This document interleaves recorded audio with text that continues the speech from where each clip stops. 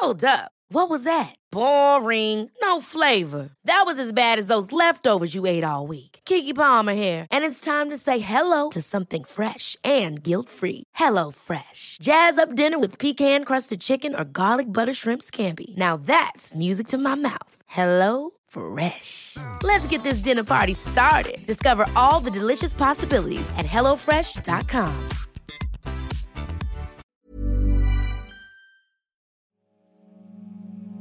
Hi, I'm Beth Young, and you're listening to our Best Of series of How I Survived. Before we return to your ears with Season 4, we wanted to look back on the shows that you and 500,000 other listeners have loved so far. The story we're sharing today is one that nightmares are made of. Victorian grandfather Bill Singleton was working in the bush with his chainsaw when horror struck. He joins me now to share his story. This episode deals with serious and distressing content. Listener discretion is advised. 68-year-old Bill Singleton had been using a chainsaw to cut firewood when the blade flicked back at him, slicing open his jaw. I heard this crack and I realised then that I was in big trouble. The grandfather couldn't call for help because he'd split open his tongue. He came within centimetres of death. But survival instinct kicked in. This is How I Survived. Stories of everyday people and how they survived against the odds. I'm your host, Beth Young. You know, am I going to die or what? I mean, I look back at it now and I thought, you know, how did I ever survive that? I think that I probably survived for a reason. How I Survived.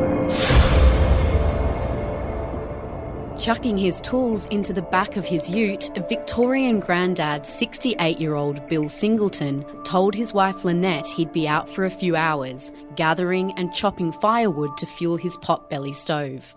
It was a Friday, and as Bill drove away from their home and down the winding dirt road into the thick bush, there was hardly a soul to be seen, just bounding kangaroos darting through the scrub. Now, before Bill takes it away, he has a little trouble with his speech, but I promise you, his story is one you have to hear.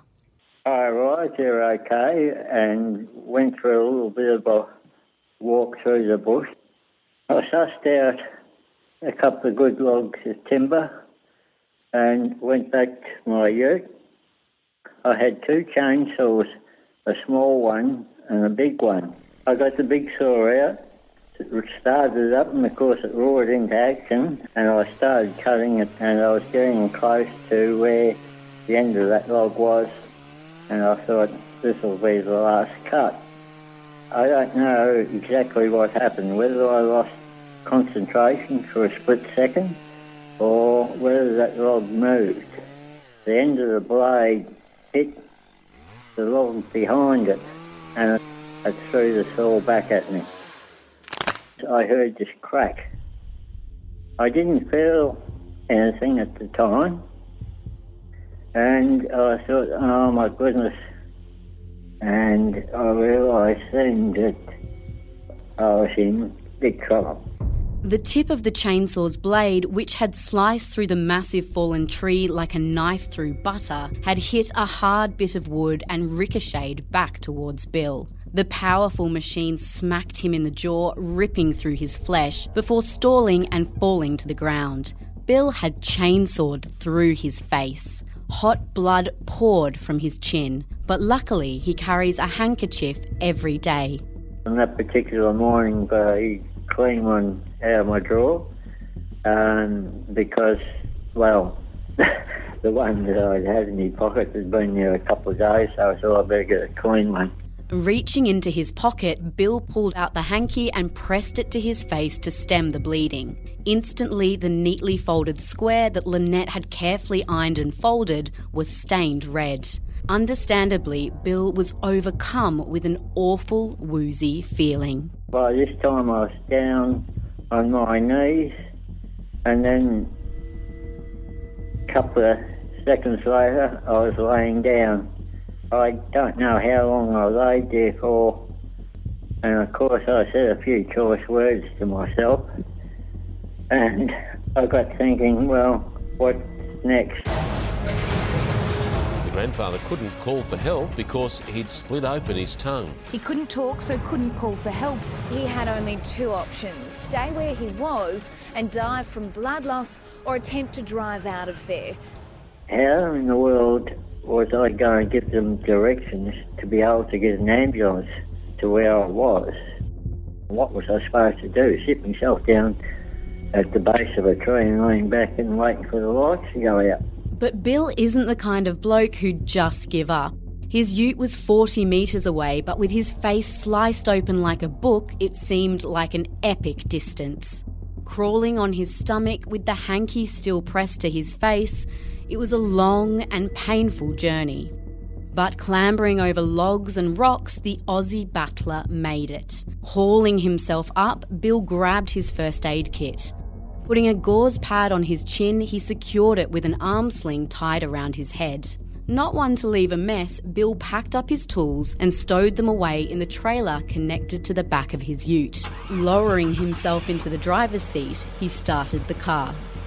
I had a towel there which I wrapped up like a sausage and put that around my neck and to the back of the seat, put my seatbelt on, and put it in drive, and away I went.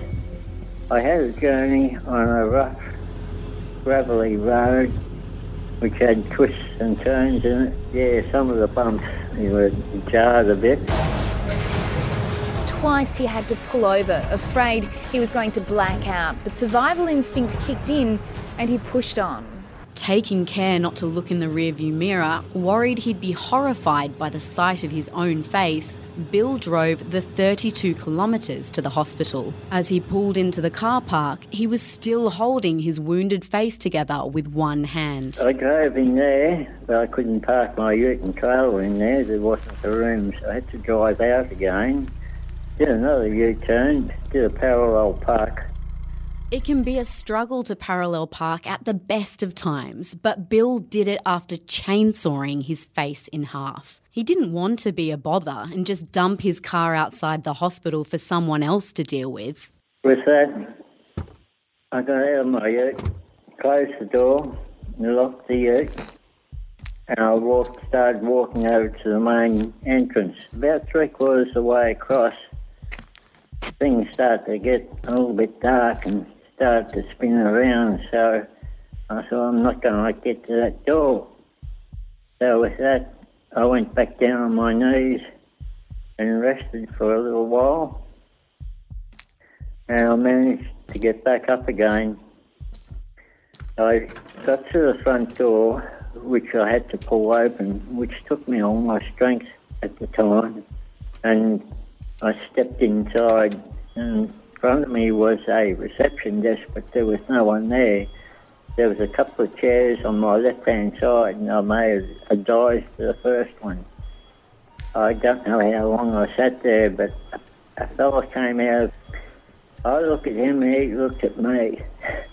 I don't know as to what he was thinking at the time, but he took off like a rocket.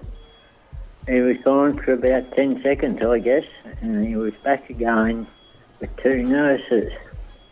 And they took me into the casualty room and put me up on a bed there. With that, Bill's world went black. Back home, his wife Lynette received a horrifying phone call. The police rang me about 1:30 to say that Bill had presented himself to the hospital and that he'd been shot in the face. And I said, well, that's funny. I said he went out with the chainsaw to get wood for his potbelly stove. And then that's when they realised that that's what it was, that he hadn't been shot, that it was a chainsaw accident. But like a bullet, the chainsaw didn't slice neatly. It had ripped through Bill's flesh without mercy. Airlifted to a larger hospital, a team of surgeons led by Professor Alf Nastri worked tirelessly to put his face back together. He'd lost most of his teeth. In fact, the chainsaw had hacked as far back as his wisdom teeth. They had to fix his jaw together with a metal plate. They told me that he needed 10 units of blood, which I was a blood donor, so I know how much 10 units of blood is. And I thought, my gosh, he's lucky to be alive. I woke up in a room. I had no idea as to what day it was or what time it was. The next thing I knew, my wife Lynette and my son Paul were standing at the side of my bed. And, of course, I couldn't speak, because I had inserted a tracheometer into my throat, and that's what I was breathing through. It's an amazing little gadget. So all I could do was nod, and I asked for a pencil and paper so I could write. No one knew as to whether I'd be able to talk again. While nerve damage left Bill's tongue permanently numb, over the next few weeks, thankfully, he slowly began to talk again. I was talking to Professor Nastri later on, and I said, well, how bad was the wound? He said, you're very lucky to be alive, because as for cleaning the wound out and inspecting the depth of the wound and how bad it was, we could see the main artery in your neck pulsing. So he said to me, if you had to scratch that or cut it, he said, you wouldn't be here now. The talented surgeon and his team patched Bill up, but he didn't take credit for saving his life. Oh, look, I think he saved himself. You know, he's a typical Aussie battler type. Didn't make a big deal about it. I don't think he was aware of just how penetrating an injury he'd given himself, and I think that probably was his saving grace. When Bill finally looked in the mirror, he couldn't believe what a great job the doctors had done. His moustache and beard had sprouted back. All he could make out was a row of stitches lining his jaw. Lynette thought he looked pretty handsome too. The way that they had stitched him up, they were just marvellous, absolutely marvellous. I felt relieved because I didn't think it was as bad as what I thought it was going to be. Amazingly, Bill looked hardly any different. And even if he did, after nearly 47 years of marriage, it wouldn't have mattered a bit to Lynette. It doesn't change the person. Your looks don't change what's inside. After just 3 weeks in hospital, Bill was allowed to go home. He still needed firewood though, so within no time at all, he was back in the bush with his chainsaw. He says he's not afraid of chainsaws and won't hesitate before using them again in the future. He'll just be a little bit more careful next time. Well, Bill said to me, if you fall off a bike, you get back on it. So that is what he said he's got to do with the chainsaw, go back out and get some more wood. I was a bit worried the first time, but surely it couldn't happen again. Surely I can't. I just said, be careful. Wanting to understand what her husband had been through, Lynette went out to where the accident had happened. She still couldn't quite believe what Bill had achieved with half his face hanging off. I did go back out where he had the accident, and I just honestly could not believe that he could drive down that hill the way he was injured. I just could not believe it. I said, someone was sitting on your shoulder. Nearly 3 years on, Bill has had 2 more ops to secure his new metal jawline and to get his gums ready for new teeth. But he's still on the waiting list. His speech has recovered well though. Some sounds such as S can be tricky, but for Bill, the worst thing is his diet. Since the accident, he's only been able to eat mushy food. In the early days, Lynette would even put a serve of roast dinner, complete with gravy, in the blender. Now, while Bill can manage tiny bits of soft meat, he can't wait for a proper meal. He would just love to have a nice juicy steak. Yes, yeah, he'd just dying for a steak. As far as Bill's concerned, you never know when your life might be cut short. Stressing about it too much will just send you mad. So why worry? You can walk out in the street or be walking across the street and some bugger will run over the top of you. It makes you wonder what's going to happen to you tomorrow. If you take that attitude, you'll end up in a pony farm. Yeah, you know, lucky that he's here, so we'll just enjoy what life we've got left, the both of us. If you enjoyed this episode, please subscribe so you don't miss more incredible stories of survival. If you like what you hear, please leave us a review.